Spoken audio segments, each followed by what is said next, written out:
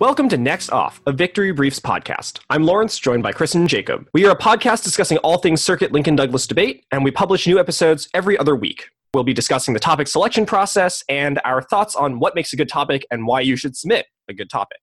Before we discuss that, though, we just wanted to remind our listeners that we have a Google form linked in the description where you can submit feedback or suggestions for future topics. Finally, thanks to Victory Briefs for sponsoring this podcast. Victory Briefs is a summer debate institute and publisher of debate materials, which you can learn more about at victorybriefs.com.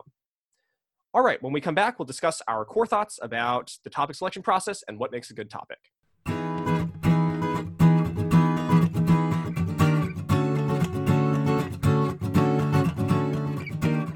All right, welcome back.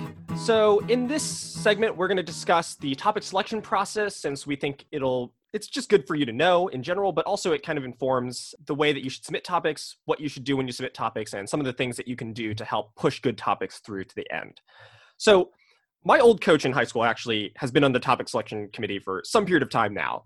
I've even kind of loosely assisted her in some of the topic selection process. But despite my proximity to her as a coach, I actually don't know very much about this topic selection process. As far as I understand it, the way that it works is it solicits student submissions throughout the year. Close to the end of the second semester, it closes up, or right before the nationals or something like that. And the topic submissions are divided into areas, sent out to the topic committee. Those topic committee members then whittle down that list from, the 70 or so suggestions that they have before national starts. And then they take in a core list of topics that they think are pretty good. They'll go into the committee and then they'll try to select some from each topic area, reword the topic, and then make suggestions, improvements, and rewordings throughout the entire week of NSDA Nationals. By Thursday of NSDA Nationals, they'll usually have some list that's more or less done and sent out. I don't really know the details behind this. And I'm not even sure if all of that was entirely accurate, but that's my understanding of this. It's also my understanding, however, that the topic selection process is actually changing for next year. And I don't know anything about that. So I'm going to throw this over to Chris Tice, who's actually on the topic selection committee and can tell us a little bit more about how this works. Thanks, Lawrence. What you just described is broadly correct. And that part of the selection process is largely going to stay the same. The part that's changing is the voting process, how students and coaches actually select from the list of 10 that the committee puts out, and those topics get slotted into a position in the calendar. So the way it works right now is the committee, after the week of nationals, whittling down a list of 10, puts out that list, and voting for the topics happens over the course of the summer, and that voting determines where the topics go. The way that works is you rank each topic slot. You rank 3 topics, 1, 2, 3, and we work backwards from nationals to September, October. So the top choice for nationals gets slotted into nationals. Then we go to March, April. The top choice for March, April gets slotted there, unless it was already the top choice for nationals, so on and so forth until September, October. The way that's changing is, instead of crafting a list of 10 that the committee puts out, and those 10 are the pool that we choose from for the 5 topics, we're going to put out 5 separate lists of 3 that are slotted into each topic area. So we'll put out 3 topics for September, October that you'll vote for September, October, 3 for November, December, etc. A couple of reasons for that happening is, first, it allows us to better control where certain topics end up on the calendar. So for example, we often found ourselves as a committee in a spot where we think this is a really good topic, but if it was chosen for September, October, would be really bad because novices would need to debate it, and maybe it's not a really good recruiting tool. Or this is a really good topic, but it's not deep enough to sustain debate for 4 months like Jan-Feb tends to run. So it gives us more control that way. And second, it can ensure that we don't have topics that are good independently, but back-to-back would be bad, right? So if we had 2 topics that were somewhat overlapping in subject area that we wouldn't want students to debate September, October, then November, December, we can put them both on the list in the same slot so we don't run that risk, but still put them both out there. And the third thing is it allows us to ensure there's a good mix of topics every year. So we're not getting same types of topics selected every year over the course of the entire season. We can ensure students debate a good mix of types of topics, types of actors, types of subject matter over the course of a season. Well, that seems persuasive to me. I'm convinced. This is a good idea. Interesting. I will say I don't have strong thoughts about the new process. I will say I did not like the old process that much. And the old process was already a market improvement over the previous process before that, which was just like straight up, what are your favorite topics? And then just like they take the most favorite and put that as nationals. And that led to some really weird topic selections. In particular, I thought the most like obvious downside to that approach was March, April is just not debated that frequently nationwide. It's used by a few states for their state tournaments, but states that don't have state tournaments that late in the year never used it. So it's just like, here's a good topic, never debate it. Yet in theory, based on the old system, that should be the second most preferred topic of the year. Right. Yeah. Which is weird. I especially strange because like universal basic income, great topic, debated once, in Oklahoma, right? And like totally useless. Yeah. Yeah. Like I remember a lot of times where there was a topic on the list that I really liked and it got sucked up by March, April, or nationals, which are probably the two least debated topics by a large margin. Like one is literally one tournament, the other one is not widely used. And so it's always sad to see that the two main slots, I think, September, October, and January, February, which I think are like the busiest periods for debate, often got much worse topics. And things like targeted killing, that was a great topic, ended up just being nationals. How much that could have been a regular season topic. I remember there being some years, targeted killing was also a March, April topic way back in 2012. And so that topic could have been such a beautiful topic, and both times it got on the list, it ends up being one of the seldom debated portions of the list. So I agree that almost anything would just be an improvement over those prior processes. I guess I have like maybe a few questions about the new process and like the advantages, disadvantages to it. So one, in order to solve the problem of like back-to-back topics, ensuring like a diversity of topic areas, is it like each month or like set of months has a theme to it? So like SEPDOC is like foreign policy, NovDev is like criminal justice or something like that? Or how are these topics slotted together? Yeah, so that will probably change from year to year what exactly those buckets are, but we'll use sort of like the committee already sort of does this, right? We get submissions in, we group those by areas. Those areas change each year because we have a different set of submissions, right? And that same type of process will come down in a broadly similar way. We often get to a point right now in the old system where we have like 3 or 4 topics at the end where we say, these are all good topics, but these 2 can't be on the list, both be on the list. And these 3 can't all 3 be on the list together because of the scenario where they're back to back. So that would sort of allow us to create natural groupings. What we're not going to do, right, is say every November, December is a legal topic, right? But we might have a legal topic in the mix most years. Where it falls in the calendar would change based on the types of submissions for those topics we get in a given year and whether they're more appropriate for novices, September, October, whether they're more narrow topics, November, December, more expansive topics, Jan, Feb, etc. So, I mean, how closely how well does this solve the March, April problem though? So it's like, what if one of like the great topic areas is, international relations, like awesome topics in there, and then it just gets slotted into March, April, and then we lose the opportunity to debate any international relations topic during March, April, whereas that risk arguably might've been less in the previous system. Like, so what solves the topic slotting problem? So I think that's always going to be an inevitable result of there being topics that most people don't debate. I think it's still better than what we have now, because right now the second most preferred in theory topic goes to March, April every year. Right. That obviously I don't think will be the case. Foreign policy will move around where it is on the calendar. And it's also probably the case that we will be selecting topics that are more appropriate for the types of tournaments that are on that topic. So March, April is largely district qualifiers and state tournaments. Students debate it maybe twice, 3 times max. And so there'll likely be more narrow topics and topics that are more conducive to more traditional style of debate. Yeah. I mean, I will say like 3 times for a traditional topic is still a decent amount. I mean, like most traditional circuits are probably, only going to like 3 tournaments a semester. But yeah, that makes sense for me because like the only people that debate March, April in Oklahoma, for instance, are those going to the district qualifier, which is not a very large number of kids, like 60 in total across the whole state. Right. Those who qualify to regionals, and those who qualify to state, and that list gets progressively shorter as the season goes along. I actually I didn't actually think that this topic selection process would have a huge impact on traditional debate, because like most of them just kind of take the topics as they come out. Most of the time when I like talk with students in traditional context, they don't care as much about the topic as or at least they aren't as passionately heated about it as the circuit kids are.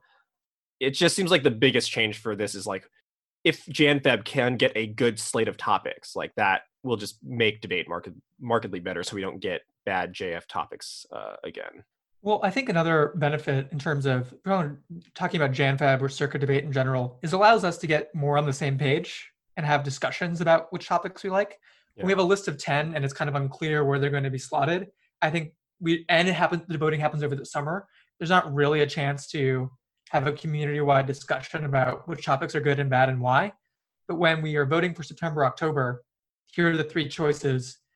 That's one vote that's happening in a discrete period of time, in August. And then in November, right, we're getting ready for, or December, we're voting on Jan Feb, and we can actually have that discussion between three topics and flesh it out. I think that one, getting to have the discussions is good in and of itself. It allows us to, hash out what the best topic really is after we look past the surface. And second, I think it probably increases the amount of voting that happens. Right now, a lot of circuit folks, they complain about the topics, but they never really vote. Yeah, For they what the just get topics are. outvoted by Middle America like 7-1 or something absurdly high. Like An absolutely ridiculous stat that is true about the topic voting is in LD, at least last time I saw the stats, 40% of total votes, of all votes, came from Kansas and Missouri. one question though is, will these buckets be released before, like during the summer, or like do they just come out only weeks in advance of the top being released, like public forum? Yeah, so it's a related question because I think the answer will line up. I was a little unclear when you're describing it. If it's still going to be, we submit a single ballot at the beginning of the year with like the list of the various brackets on it, or you're submitting a number of ballots over the course of the year? Okay, I'll take those questions in order. So the mechanics of when we release all 15 topics are still slightly up in the air, but my understanding is that the current plan would be to release the full list of 15 and release the list of 3 and where they're slotted after nationals right away. So you would know what your ballots are for the whole year right away. Now, to answer Jacob's question, the plan is to stagger the voting. So you would vote for September, October in August, then you would vote for November, December later in the year, and then vote for Jan, Feb. The reason to do that, we think it will allow increased discussion and focus on the list of topics, increase engagement and voting on those topics, and give us the ability to sort of adjust as we go. So maybe something about September, October changes in the way it went, changes our opinion on what November, December should be. And so it allows a more dynamic process. Yeah, I guess my main question is like, what's the effect that it'll have on debate voter turnout? It's pretty low at the moment. And I mean, part of that is just because it's after nationals. I think a lot of people are kind of like, all right, time for the summer, take a break sort of thing. I assume there are a lot of other confounding variables and other reasons why people don't vote. Would it increase voting if it was done more often? Like, wouldn't people just kind of get bored of voting by, let's say circuit kids, they might be really invested in the JF voting, but they might not particularly care about November, December, right? Or in political contexts, there's support for that claim. I know that for designing national elections, like Senate and presidential races and so forth, the less frequent the election is, the higher the turnout is. And so one argument for having longer term limits is just you get a larger portion of the population who end up voting. And so that's a general reason to think why it might decrease turnout is because people don't want to vote if it's like a less significant vote than to do it a bunch. I do kind of see the point though in a debate context that like at the beginning of the year, a lot of kids like aren't really in like the debate mode. They're coming off summer break. And then they sort of get into debate again over the course of the season and maybe become more invested and are more willing to vote. So I see both sides of it at least. I'm not sure if it'll affect turnout. Yeah, I would think about it this way: is I believe it probably will increase turnout, and the main reason is this. I think Jacob, you kind of touched on it a little bit. Right now, the voting ends, I think, on like August 1st, when no one is in school, no teams are practicing, kids are doing their own thing, they're on vacation, they're at camp. They're just not paying attention to it. Whereas if we stagger the voting and it happens during the year, kids are going to be like voting at practice in debate class, right? So people on the committee who were part of this process talked about how now they can build into their debate class curriculum, hey, here are the 3 topics for next month. Let's talk about in class what makes a good topic. Let's do some initial research. Let's do some presentations about why we should pick one topic or another. And then as a class, we can vote. That kind of thing. So it allows better in-class curriculum and coaching curriculum, which I think is really good. And as a result, on a lot of teams at least, I think it will increase participation. Yeah, I'm willing to bet that it raises turnout. I think probably the closest example we can get is that like PF voting is pretty high. Not consistently throughout the year. There's certain topics that get a lot more engagement. But I think it's just because the salience of like having to debate that topic in the next couple of weeks, like you start prepping 2 weeks after the vote comes in, sort of thing. My understanding, at least on the PF side, is although like coach level participation is largely, close to the same between PF and LD, student participation is much higher in PF. Which seems right to me. Which is weird because their topics only last for a month. So like overall, the effect of each topic, on the overall debate season is pretty low, but they seem to care a lot, which is unfortunate. Lack of voter participation by LDers is very saddening to me. I say that as someone who doesn't vote very often. It's not just voter participation. It's also participation in crafting and submitting topics. Which, Lawrence, the first step in the process that you brought up earlier is the committee is only allowed, and I don't think this is really broadly understood, is only allowed to select topics from the list of submitted topics. Yeah. I actually don't think I knew that for like a few years in high school, despite the fact that my coach was on the committee and like had told us this. And it just didn't hit me that I was like, oh, these topics don't appear out of like a magic wellspring or like the minds of the committee, right? Like the committee is to some degree just a neutral arbiter of the submissions, although they obviously interject their own opinions about those submissions and reword it. Yeah, so based on all this discussion, I think it strongly suggests that anyone listening should consider submitting topics. It would be helpful if we had a broader range of topics for the topic community to choose from, and hopefully that will lead to a better selection process. I would encourage anybody listening to maybe spend some time thinking, you can submit whenever, but like think about what topics you would ideally like to see, maybe put a little research into it and submit it, and maybe you might end up being the person who gets to decide or becomes the initial catalyst for one of the topics next year. And actually, if you wonder how to do that, Chris, you could explain, right, how a kid would go about submitting a topic. Yeah, sure. It's really easy. There's a form on the NSDA website where you put your name, your email address, some suggested wordings, and any sort of commentary you have on why the topic would be good. And that's pretty much it. It gets put in the list and it gets considered. We'll put the link in the show notes. It's really straightforward. You can submit as many topics as you want.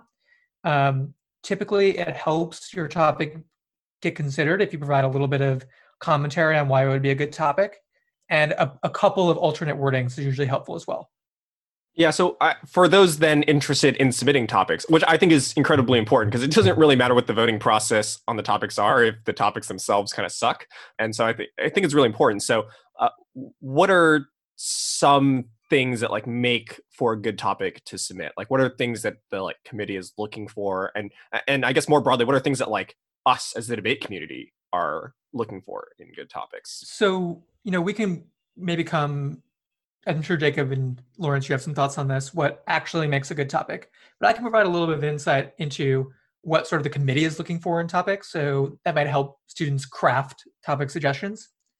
So my first piece of advice is the committee is very concerned with topics being what we would call ripe, which means there's something about them that is relevant to what is currently going on in the world, right?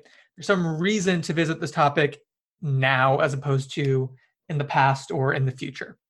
This can go in a couple of directions though. So first, you want something that has recent literature on it. There's some ongoing political or cultural dispute over the topic, but it's not so, I would say, dynamic that the topic may completely change in character by the time it's actually debated. Yeah, I remember that being a problem with one of the PF topics about like Russia and Crimea, and like literally 2 days into the tournament, like you just had to flip for like either the pro or con because it's just unwinnable for the other side. Exactly. So to give an example of each, right? So the death penalty topic we had a number of times in the past.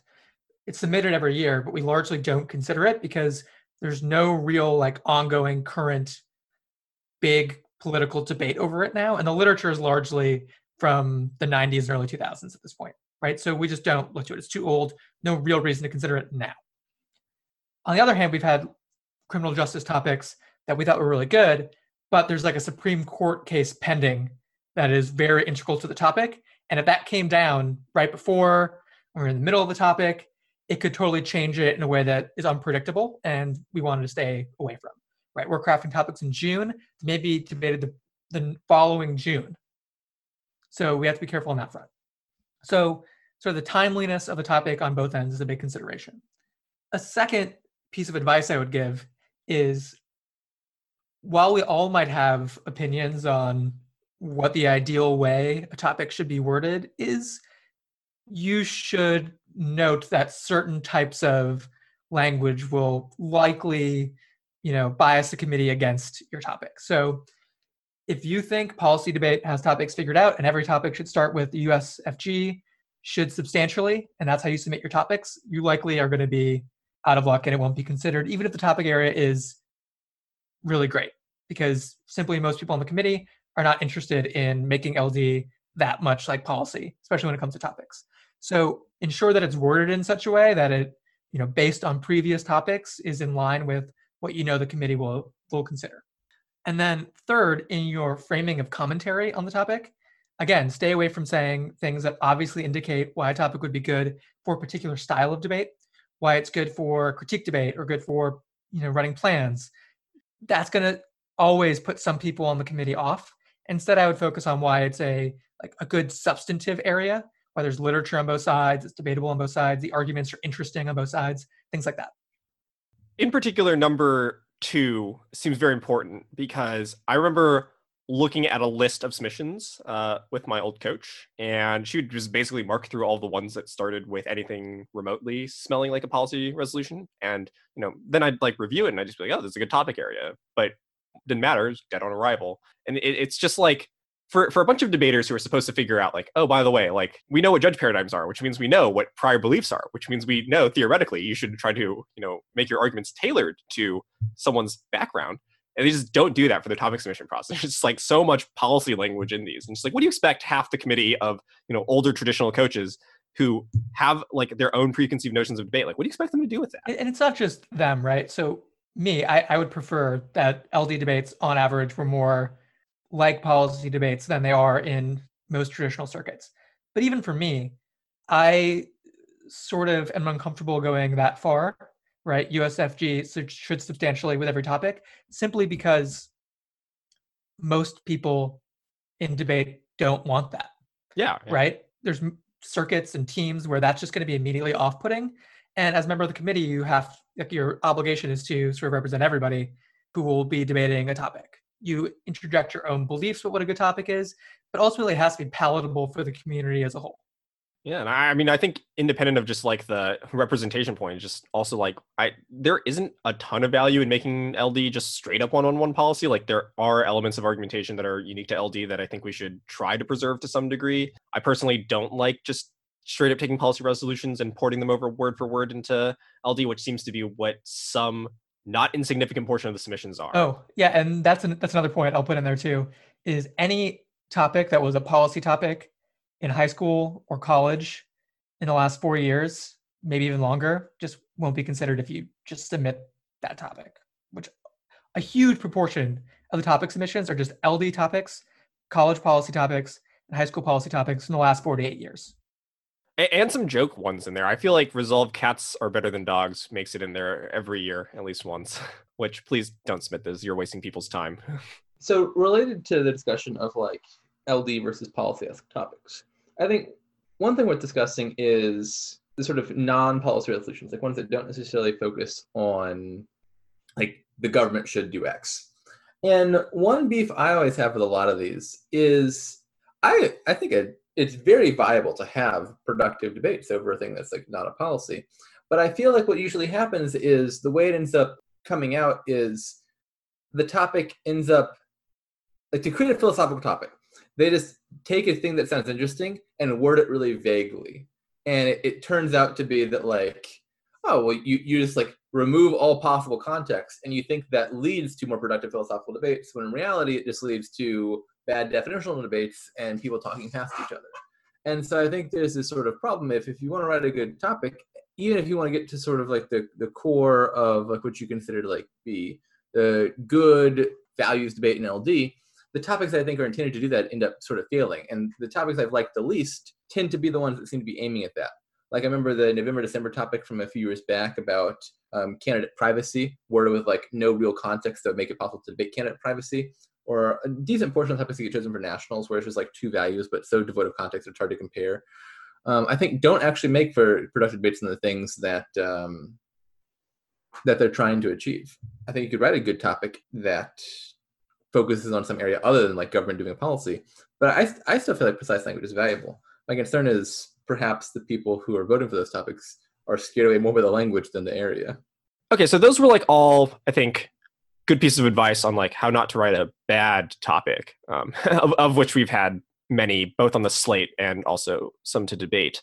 So in terms of submitting a topic, what would make a good topic and something that the topic committee would choose? Because I think that like those are both important constraints. Like that we think this is a good topic does not imply that it's going to make it through the decision process of selecting those topics. And so how do we balance like what is a good topic with those constraints of what the topic committee is looking for? Well, I think one thing that should be obvious, but I think isn't always, especially to the students, is that the topic actually has to be debatable for both sides. I think some kids just like find an issue that they feel strongly about one side for, and like, I want to debate this, and then sort of like forget, oh wait, I have to negate this too. And so you want a controversial topic, right? Like, I still don't understand how the 1 year we got ban all nuclear power through the topic process. So I was like, all right, this is the vote neg topic.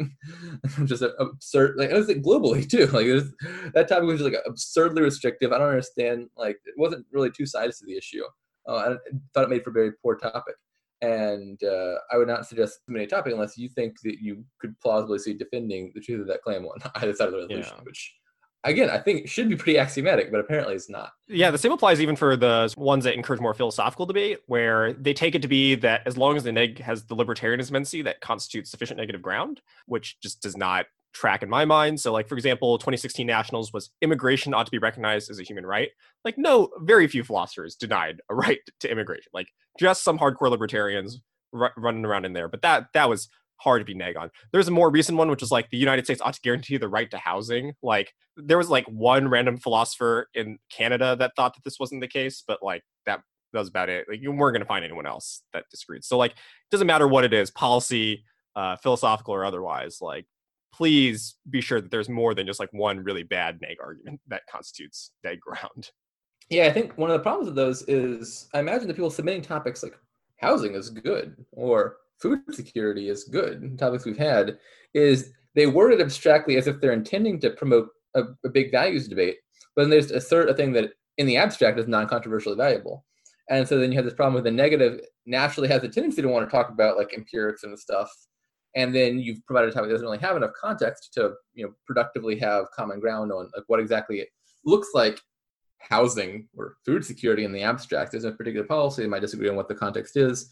And if they don't provide context, well, debating is food good or bad, or is housing good or bad, is not going to be either productive or fair. Yeah, I think the mistake that kids make or when they're submitting this is that they substitute lack of political will to do something with real controversy over that subject area. It's like, sure, it is the case that we don't have a right to housing now, but it's not because there's a good neg argument against it. It's just like for some irrelevant political reason that like stalls people in getting there. Or it's not, the reason isn't a disagreement over sort of first principles, but the application of it to any particular, implementation. Right.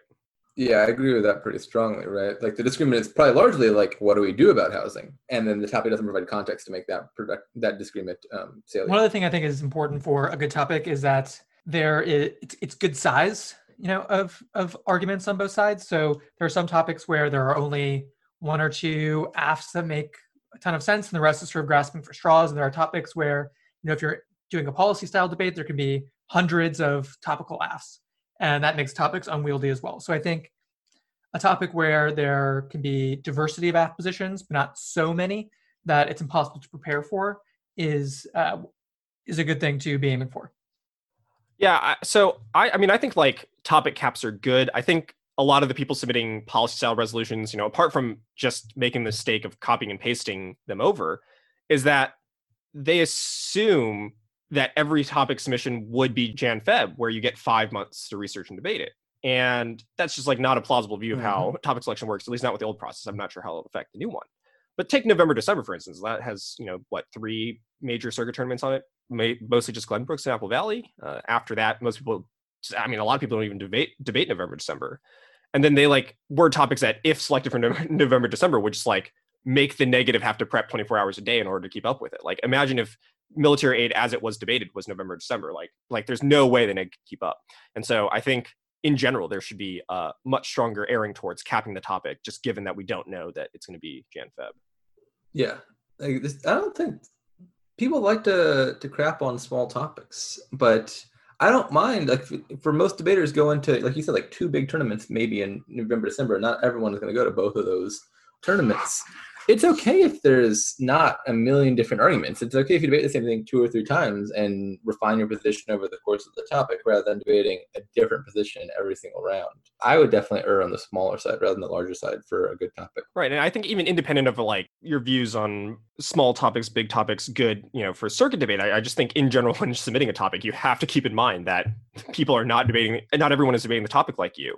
And if you want your topic to have any reasonable chance of getting selected, that just has to be something you keep in mind. You have to remember, in general, even under this new system, I think for circuit folks, you're outnumbered, right? So if your topic doesn't have a wider constituency than just people who are going to the TOC, it just will never be selected, even if it makes it on the list. Yeah, and like I think like a good proxy for kind of determining this is like not only looking at past topics and what traditional debaters thought of that, but just like, if you ever debate in your local circuit, which I do encourage you to do, although that might be a separate discussion, it is sometimes the case that the opinions of what constitutes a good topic line up between traditional circuits and circuits, but it's also often the case that they deviate. And I think I'm worrying about the disconnect between circuit and traditional circuits, where the national circuit people are like unaware of the reasons for why traditional kids dislike a topic and as a result will not vote for it. So it doesn't matter how good you think your topic is. If you can't understand why that topic is not appealing to the broad population of debaters, then you're fighting an uphill battle,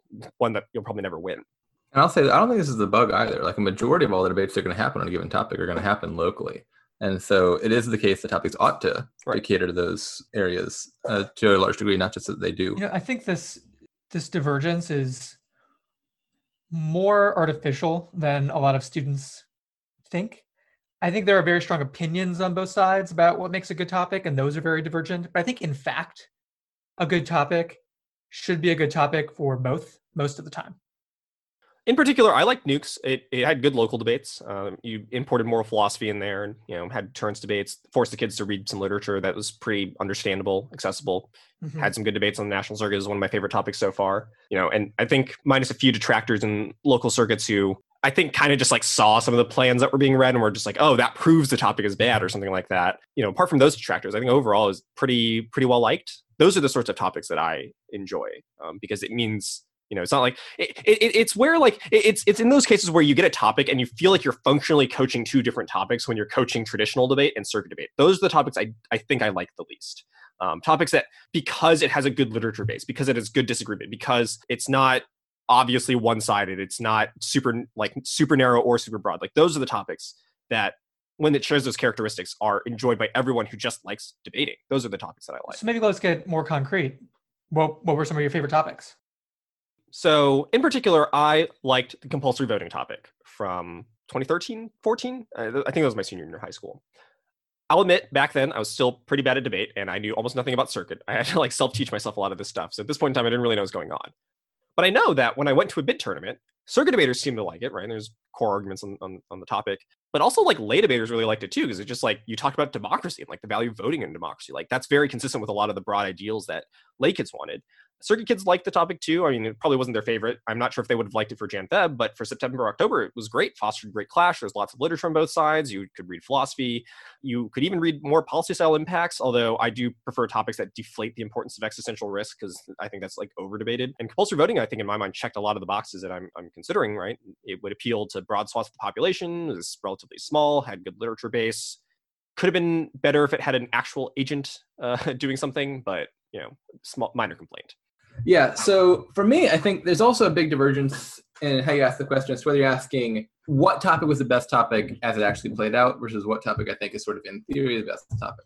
Because compulsory voting, I'm going to say, is a top half, top third topic as it actually played out. I will agree that in theory, I think it made a beautiful topic. I would rank it easily in my top 5 of theoretically well-designed topics. And I think one of the problems it sort of suffered from wasn't a problem with the topic. It was a problem with students' approaches to debating topics, which is it had great literature, but it was just kind of different than the way you debate a lot of topics, right? It's sort of how do you structure the procedure for voting, which has good philosophical questions, good political questions, good studies on it, but they're sort of different in nature than a lot of it, right? Not trying to achieve a particular outcome. And so you had problems where students would sort of try to do the thing that they're used to doing, or like, this is the type of debater I am. I'm going to approach the topic from that light, rather than asking what the best arguments on the topic were. And so you had things like people saying, well, look, if we do compulsory voting, it leads to like the Dems winning the election, insert big impact, stuff like that, which in the context of a voting topic is you're basically just like defending, rigging elections is good, right? The sort of logic of change the voting policy explicitly to get this particular candidate to win. It was a very silly approach to the topic. And so I think a lot of my topics that I would say were the best designed topics ended up playing out a lot less well than they could, because students insisted on doing the thing that they would have preferred the topic be, rather than actually sort of a good faith investment in the literature. And then they would discover there's actually a very robust debate that could have been had. So my example of this, because I think compulsory voting is also a good one, is the topics on adolescence. I think in 2011, there was a topic that I thought was going to be terrible. I remember it came out when I was debating. I was a junior in high school. It was, I'm probably going to get the wording wrong, but it was, in the United States, juveniles charged with violent felonies ought to be treated as adults in the criminal justice system. So like juveniles, adults, treat them the same if they commit severe crimes. And I'm like, that's dumb, that's tiny, who cares about that? I don't even remember exactly why I thought that, but I was like, there's no way there's literature on this. Kid Jacob was very unhappy with the topic when he saw it. And then as it turned out, that ended up being one of my favorite topics. I think it was one of the best topics as it played out of all time. There was a lot of literature philosophically about, and like interesting, like stuff that not just rehashed, like neuroscience of adolescent brain development, how that impacts things like moral responsibility. There was a lot of empirical debate. Some of the best stats debates I ever saw were on that topic. Comparing meta-analyses. There were meta-analyses, and you got into like different control variables. I remember like that topic had stats debates like no other. And there was like a fair bit of other stuff too, like how the death penalty for juveniles interact with international law. Great, well-rounded topic. And then the same debate sort of played out a few years later when there was a topic about adolescent healthcare, which was, I think, adolescents ought to have the right to make autonomous medical choices is the exact wording. And similarly, I at least had already debated a juvenile topic. I was like, oh, this is going to be great. I know that there's good literature on this sort of thing. And it was true in this context. There's tons of literature on, again, brain development. And in fact, there's distinct literature between adolescent brain development as it relates to health and as it relates to crime. There's a lot of studies on like effectiveness of health treatments and whether or not considering like adolescent autonomy is important for that. Again, good topic, great mix of, specific philosophical literature, specific studies, and so forth. And that topic, I think, played out a lot worse, partly because, unlike the juveniles topic, which is just like a policy with like crime impacts, the impacts are more like individuals in like a doctor's room discussing things, and the impacts are like health, and it's not a policy and stuff like that.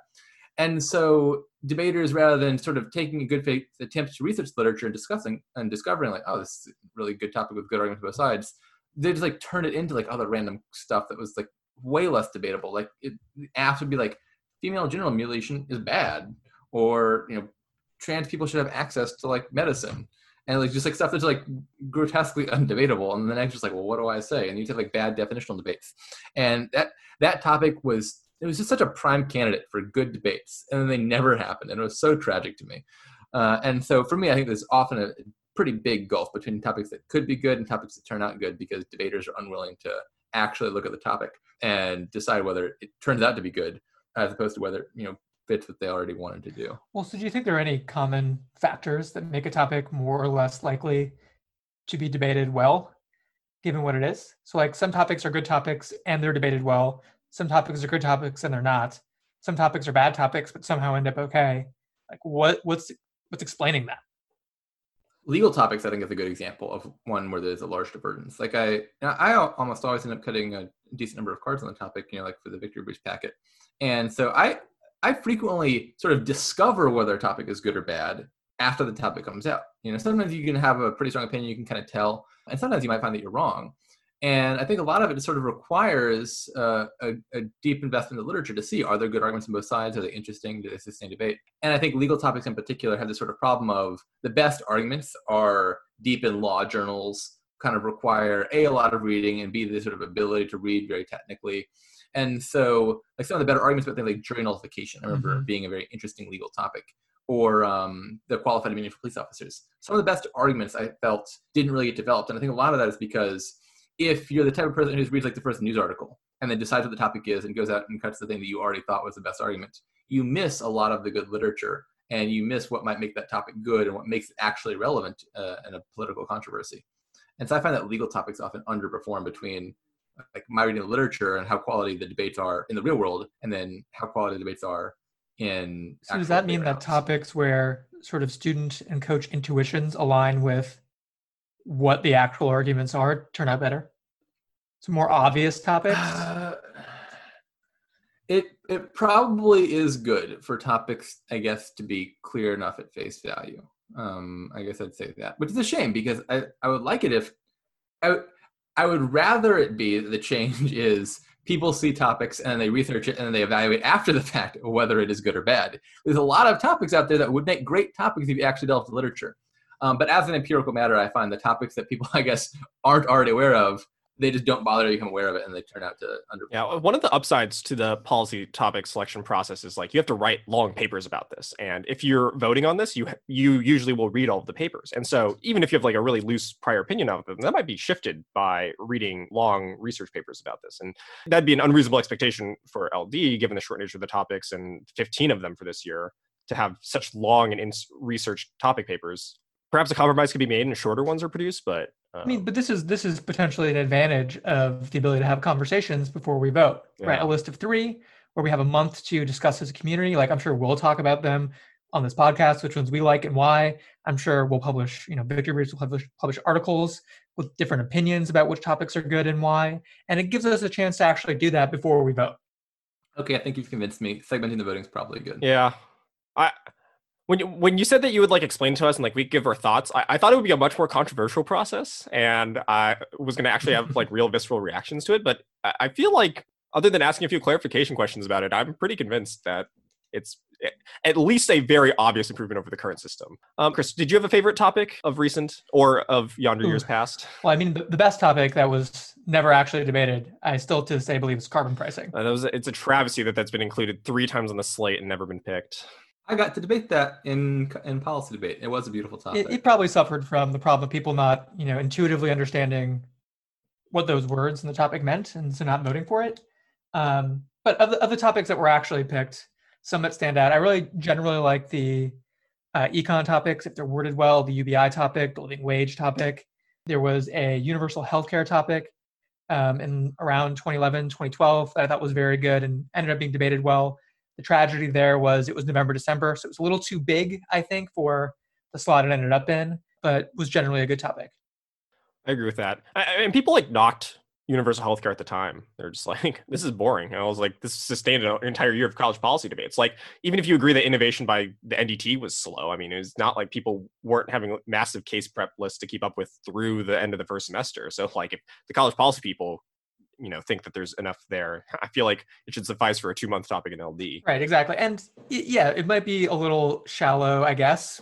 I don't see necessarily why that's true. I can't imagine it being shallow. It's not like anyone. There's no healthcare expert that thinks that universal healthcare is a shallow topic. At the same time, there are not 100 plans. Like there might be hundreds of like minor changes that you could make, like small deviations, but there are really like a handful of real substantive divergent models for achieving universal healthcare that you have to choose from. I actually do think those make for the best plans.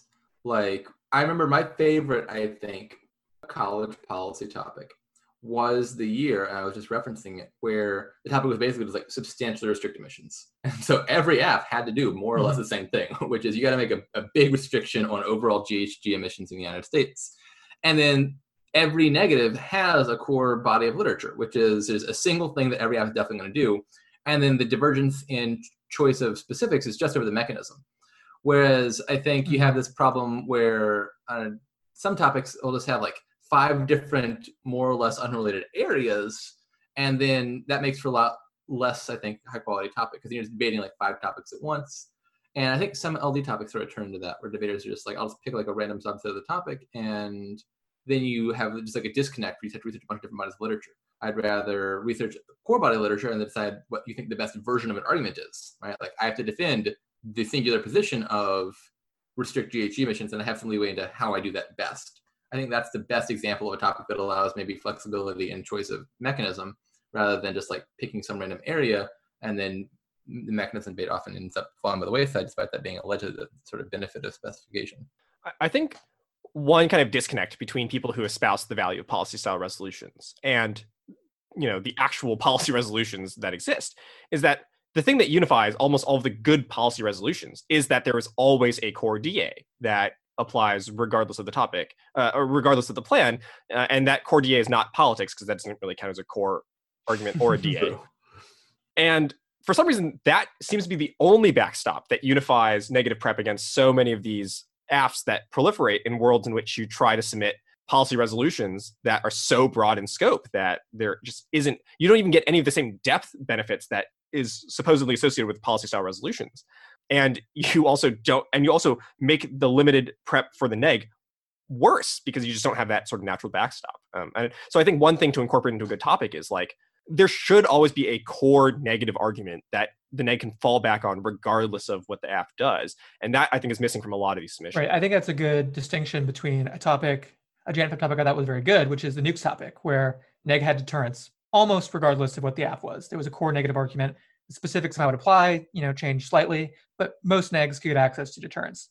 And something like a few years ago, the resource extraction topic, where it was resource extraction versus environmental protection. And so you had like hundreds of different types of, negative externalities from different types of resources with different mechanisms to restrict them. And there was nothing sort of holding that together, except that they were resources and they harmed the environment when you extracted them. I think that's a good example too, because I think for some of these topics, I'm willing to blame the debaters to a large degree. Like I said, adolescent healthcare, there was good debate on the topic as worded. You could have a productive debate without getting into like some random specific issue where you just like cherry pick the best one. Resource extraction, it was terrible because there was like literally millions of plans. Like it's like any developing country, of which there were like 141, and like any resource issue. But at the same time, there also wasn't like a whole lot of meaningful debate if you just debated it at face value, because you can't really compare just the concept of environmental protection versus the concept of resource extraction. That is largely an empirical question, and the topic didn't provide empirical context. And so I think that topic, I would say it was generally just a poor choice of topic, because you could not debate it particularly well at face value. People had an incentive to race to the margins, and then there's no real backstop for them from doing that further. And so, yeah, that one I think is just sort of flawed in design and principle. I will plug, I actually like the app that we put together. I thought it was the best version of trying to make that topic work, which is defining the precautionary principle. Yeah, which is a broad, holistic thing that nonetheless had a lot of specific policy literature about it that I thought sort of represented the topic as a whole. And that was our best attempt to make the topic work. But this is a good example of why those kind of topics don't work, because that position, which seems like the most core position, is also on that topic probably the least strategic. Yeah, right. Like at TOC, the most successful things were like everyone would break a new plan every ELIM at TOC, and it would work because it was so different, right? So like we had a plan about restricting like the use of mercury in gold mining in South America. I remember that. And like it was just like unequivocally good. It was it was like topical if you could read plans, and there was just nothing to say. And that was most AFs at the TOC. There just really wasn't much for the negative to say because the AF could be small enough and like nearly a truism. It was. I know we had the small scale artisanal gold mining pick ready to go, but yeah, like there shouldn't be an expectation that people go out and find the artisanal gold mining pick for the millions of plan that got broken. No. But our plan was specific to artisanal small scale. Oh, okay. Maybe this is different. That's how small it was. Yeah. Point being, point proven. Yeah. So I guess the next then area to transition to is like, instead of just like structural features, what are actual content areas that you think have been kind of lacking in, well, like where the debate topics, like we need to have more of those kind of debates, or old content areas that we can draw from to like, give suggestions for people who are looking to submit topics. In general, like I'm particular towards topics about military presence and size of the American military, its posture and its relations with other countries and stuff like that. It's been kind of hashed to death a lot in public forum most recently. It was the college policy topic just a few years ago. And that's probably where I developed my affinity for liking those types of arguments when I debated that. Yeah, so for the rest of you all, like what are some topic area suggestions that you think could be explored? So we tend to dip into this a lot, but I think it usually produces good debates. I've alluded to it before, sort of the question of the extent of the American welfare state, American economic policy tends to produce good debates. It's sort of the core of most political discussion we have. There are core philosophical arguments sort of on both sides and like very distinct philosophical traditions that link to them, while like having very specific manifestations that we can discuss separately. So living wage was a good topic, UBI was a good topic, healthcare was a good topic. I think if employer of last resort on the current list had been chosen, I think it would have been a very good debate. A topic that was almost on the list last year that I think could be a pretty good topic was a universal childcare topic that was submitted. Things along those lines, I think, tend to produce good debates. I think another good core area to go to that, I mean, there's not a dearth of these, so it's not like this is underrepresented, needs to be brought back to the fore, but criminal justice topics, I think, especially criminal justice procedure, right? You have that trade-off between process and product. How much do we value rights versus, the ability to reduce crime, stuff like that, I think. You get court controversies, you get a lot of literature, like I said. My favorite version, I think, was the adolescent, like juvenile justice system. But a lot of those, I think, turn out well. Yeah, Cullen et al. What a throwback. Oh, yeah. That's like the main AF study that everyone referenced. So many studies. And everyone was so good at debating that, right? Like every AF had the prodites, every neg had the endites. Like it went deep. Like it was good. Yeah, I remember having to research, 2 and 3 levels deep of studies, indites to studies, and it's like, do you prefer meta-analysis? There are people who indicted the concept of meta-analysis. You explain different variables and stuff. Yeah, the only thing I fixed about the topic is there was a little ambiguity in the wording, is whether charge means you're just talking about the trial process or also the conviction process. And I think the best topics are as unambiguous as possible. That's the version of the topic. That topic was pretty clear. Yeah. That's the one thing I would go back. So I feel like I tipped my hand early on this, but I like voting topics. Hasn't been a real voting topic in a while. There's like lots of discussion there, philosophically speaking. Like it's very central to the concept of democracy. And I have to say that the current NSCA Nationals topic is not really promoting the discussion of democracy that I would like it to promote. I think just a voting topic in general would be much more interesting. I'm not sure if I'm going to get much agreement on this, mostly because one of the reasons I like this topic is precisely because it deflates the importance of existential risk impacts, which seems to be like, what people want to discuss. A topic I liked and think could be brought back, another one I think would be improved, probably slightly with wording, was I remember my senior year, there was an animal rights topic in high school. And I remember that having a lot of interest. I'm saying this, and the more I think about it, in the last 10 years, the trend has become, I think, away from taking the topic at face value and towards contorting into what you want. And this topic is one that I worry might actually get that treatment. At the time, I remember that it provoked good debates on philosophical questions that weren't already considered, right? What makes someone have moral status? Does that apply to animals, just to persons? There was also good empirical debates. There was studies, on animal intelligence, sentience, sapience, etc. And you had a nice combination of empirical and philosophical considerations and a big body of literature. And I think that topic was very productive. I think that's one of the ones where I learned the most. I worry, again, that if that topic, which was from the area of juvenile justice, got brought back, it might end up turning into the adolescent healthcare topic where debaters just like plan no dog fighting or something like that. I don't know how to stop them from doing that, but if they wouldn't, that'd be a really good topic. I would like to see a rehash of that debate because I enjoyed those debates a lot. In a broad philosophical sense, comma. Yeah, yes. It doesn't. The topic's already written that way. It doesn't work. In terms of regions that are perhaps criminally under discussed, Latin America, South America doesn't really make a showing in any debate event, really. It showed up a little bit with Venezuela and PF. There's certainly some stuff to be discussed there. The Arctic is a big impact scenario place. Like everyone talks about the Arctic, but there's no topic about it. The Eastern European area seems to be the center of tension for a lot of European Russian conflict that could be discussed. There's also a lot of questions about emerging democracies there, former Soviet states. I'm not sure how much of that is time sensitive or relevant. And then of course Africa. I mean, it's been a few years since the last Africa topic, and I feel like that's probably worth discussing, given its pretty big rise up in the future. Although PF kind of discussed it a little bit with the Belt and Road Initiative topic, but certainly not an LD. We know, what does PF topics have to do with what an LD? You are listing most of the world here, also.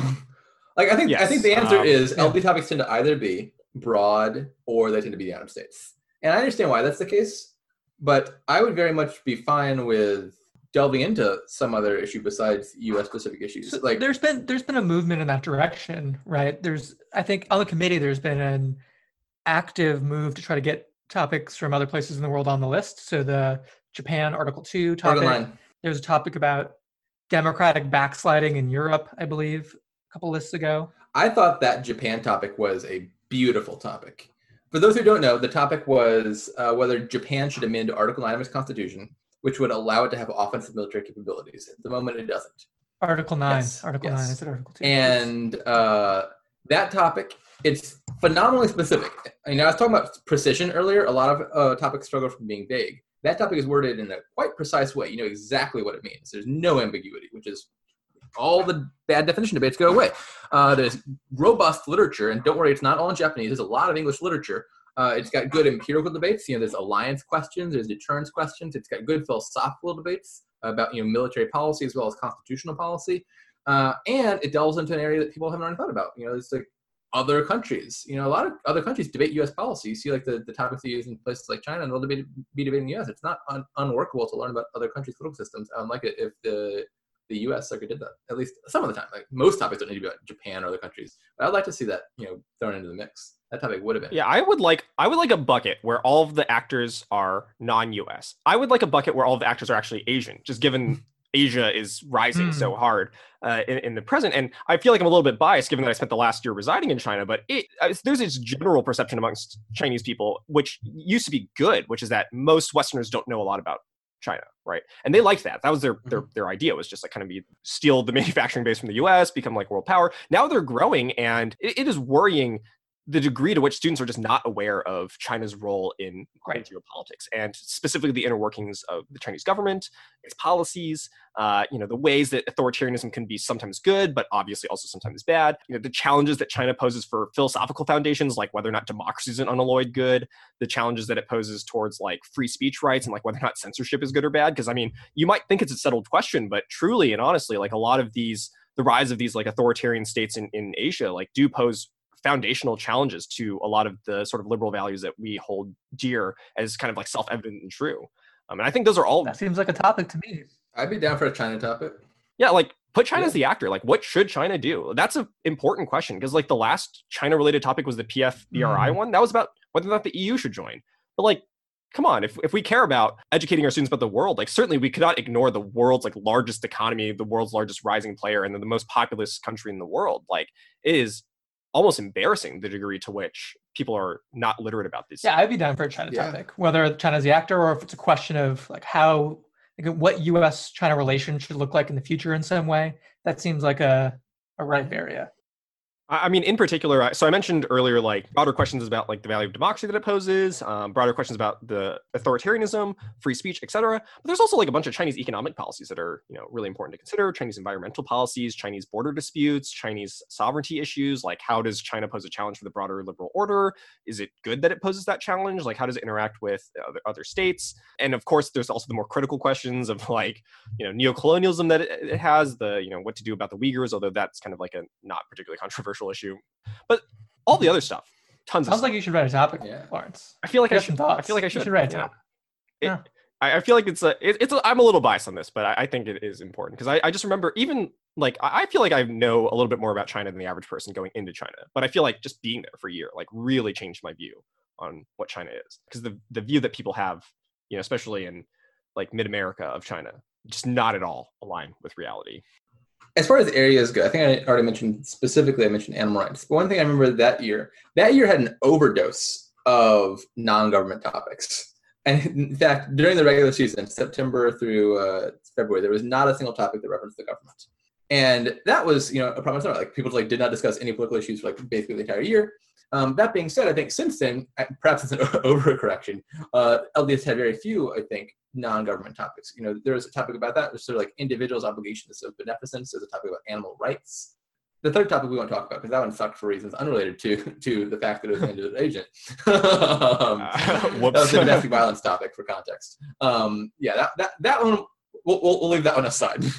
But point being is there's nothing in principle bad about discussing like what individuals should do instead of what governments should do.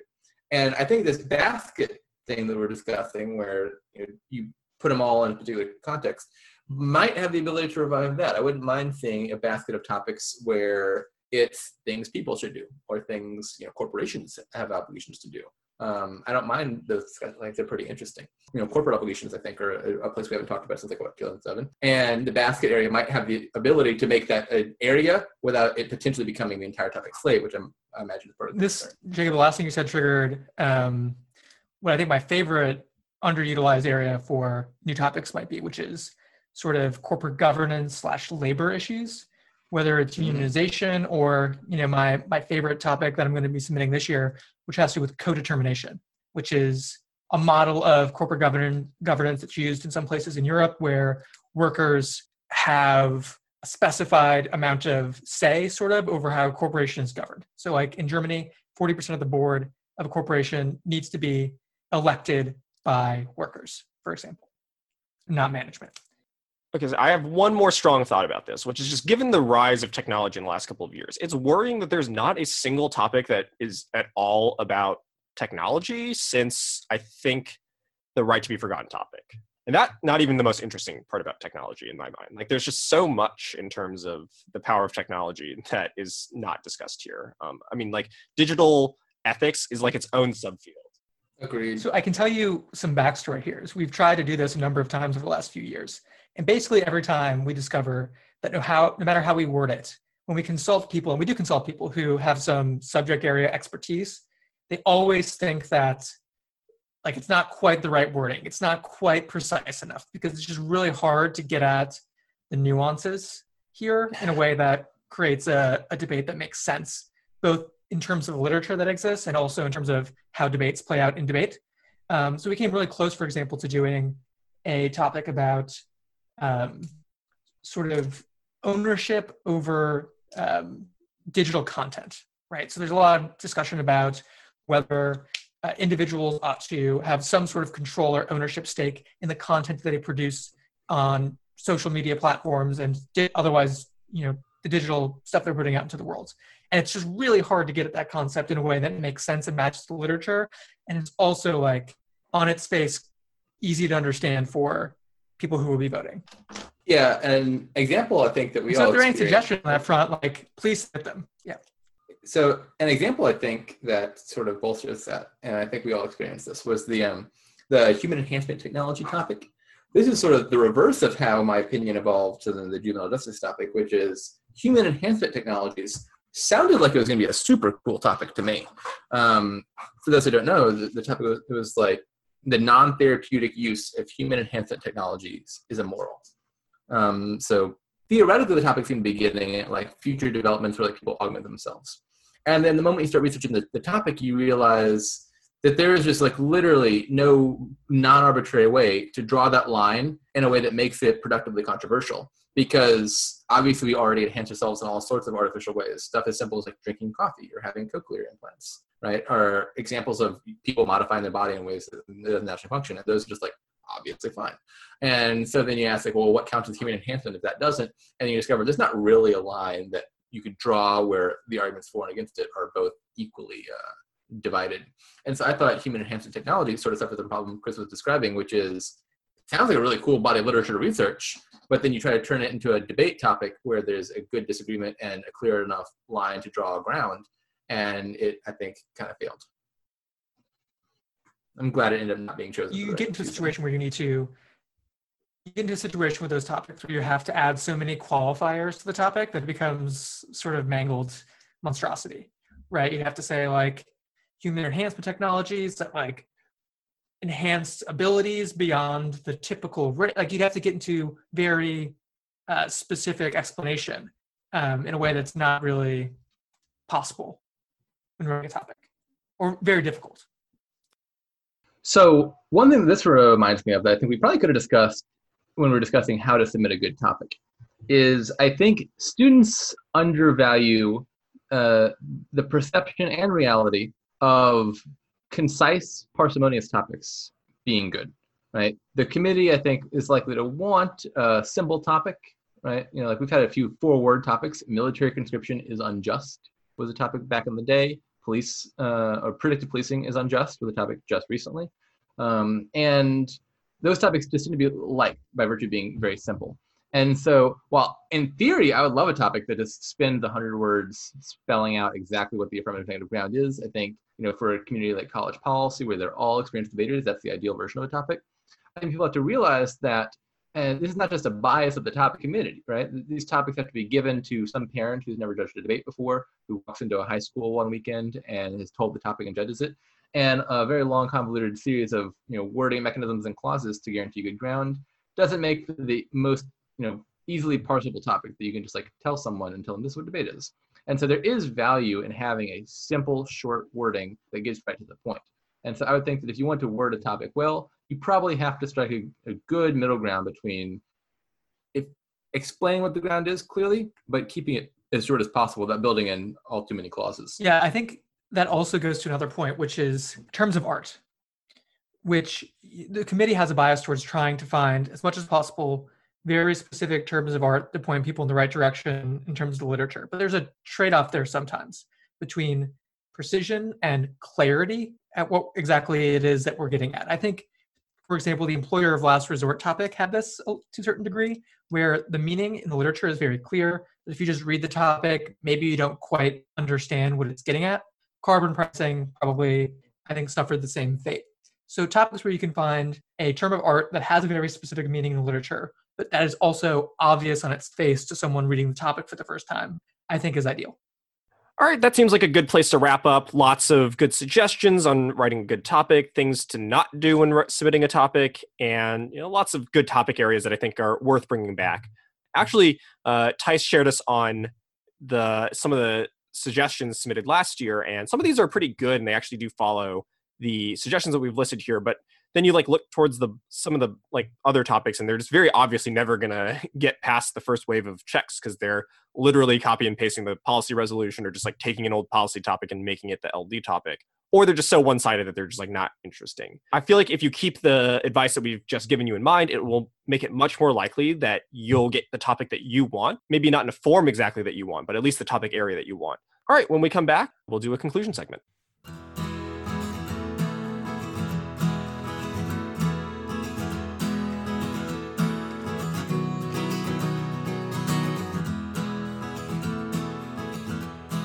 All right, that's our episode. Hope you all found it informative and interesting, and we hope that it provided some guidance in terms of submitting topics, and most importantly, we hope that you do submit topics. There's a relative dearth of submissions, and I think we need some more quality ones in there. And we're also really excited to hear from you all, and we hope that in future episodes we can do a mailbag segment where we answer questions from you. So please submit your episode suggestions, questions, or feedback with us at the form that's linked below in the show notes. Thanks again to Victory Briefs for sponsoring this episode. So in the past, we've done media recommendations, so things like podcasts, books, TV shows, etc. This week, I figured we might as well share what we've been doing to occupy our time in terms of games. So things that we've been doing to avoid the crushing boredom that is around us. I've rediscovered Minecraft recently, so I haven't played in a couple of years, but when one of your fellow squads coaches, Jacob Pacey, when she decided to propose putting together a Minecraft server, I was like, oh, I've not played in a while. Maybe I'll get back into this. And I think I've invested 6.5 days worth of gameplay into this in the last couple of weeks. And the worst part about this, I think, was that we started up this Minecraft server the day before the TOC started. So I was staying up really late during the TOC, not necessarily to prep, but just to play Minecraft, which was horrible for my general health during that tournament, because I was up very early to do prep and then staying up really late to play Minecraft for absolutely no reason. I've become thoroughly addicted to this game again, and I hear you've never played it, Jacob, but I do recommend it. It's great. There's so much stuff that you can do. The game is literally infinite. Give it a try. Yeah, you are correct. There's just a big gap in my knowledge where I guess Minecraft should be. I'm aware that it's incredibly popular and yet know very little about it. For me, I'll say that the last few months since this quarantine thing's been going on, I've gotten back into the card game Dominion, which if you don't know is a deck building game. There's a set of cards, you try to buy them one turn at a time and improve your deck over time. Real fun game. But there's an online implementation. And actually, apparently, some writer at Vox, I guess, found the online implementation, thought it was really cool, and decided to write an entire Vox article just about how cool this game was. It's go check out this Dominion website. It's sick. And so you can play online. And I've been playing a fair bit of Dominion online. There's a ladder, and you can rank up competitively. And there's a league you can join. I've been participating in the league, and I've enjoyed that pretty thoroughly. Would recommend. Dominion's great. So like I said last time, I gave a recommendation where I suggested, I went back and played a bunch of old SNES games like Zelda: Link to the Past. Thought it was really good. I've been continuing down that road, sort of moving through my childhood, and I rediscovered some N64 games, including my childhood favorite GoldenEye, which, unlike my previous recommendations, doesn't hold up quite as well in the replay department. Controls are kind of all over the place. The graphics aren't great even for the time, but I'm just having like a really great time reliving the nostalgia. I feel like people might have expected us to be like really into indie games. Martin Siglo tried to get me to do that for a while. And I played like Underworld. Is it Undertale or Underworld? I can't remember what it is. See, the fact that I don't even know. I think it's Undertale. It's the game with Flowey the Flower. And I played some of it. I thought it was good, but it just wasn't as like addicting as I thought it would be, which is weird. I feel like I'd be exactly the type of person that indie games were for. And you, especially Jacob, I feel like you would like indie games and like weird strategy games. But strategy games, certainly. I don't know if I have an opinion on indie games. I haven't thought about that. A great game for taking up time in quarantine that I think we're going to be starting maybe to do amongst some Victory Briefs folks is Diplomacy, which is the classic strategy board game of all time. You can play it over the course of days, putting like a few minutes each day into it, really stretch it out, and it's the perfect game. I'm excited for when that starts up. Same. Very enthusiastic. All right, that's our episode. Hope to see you next time.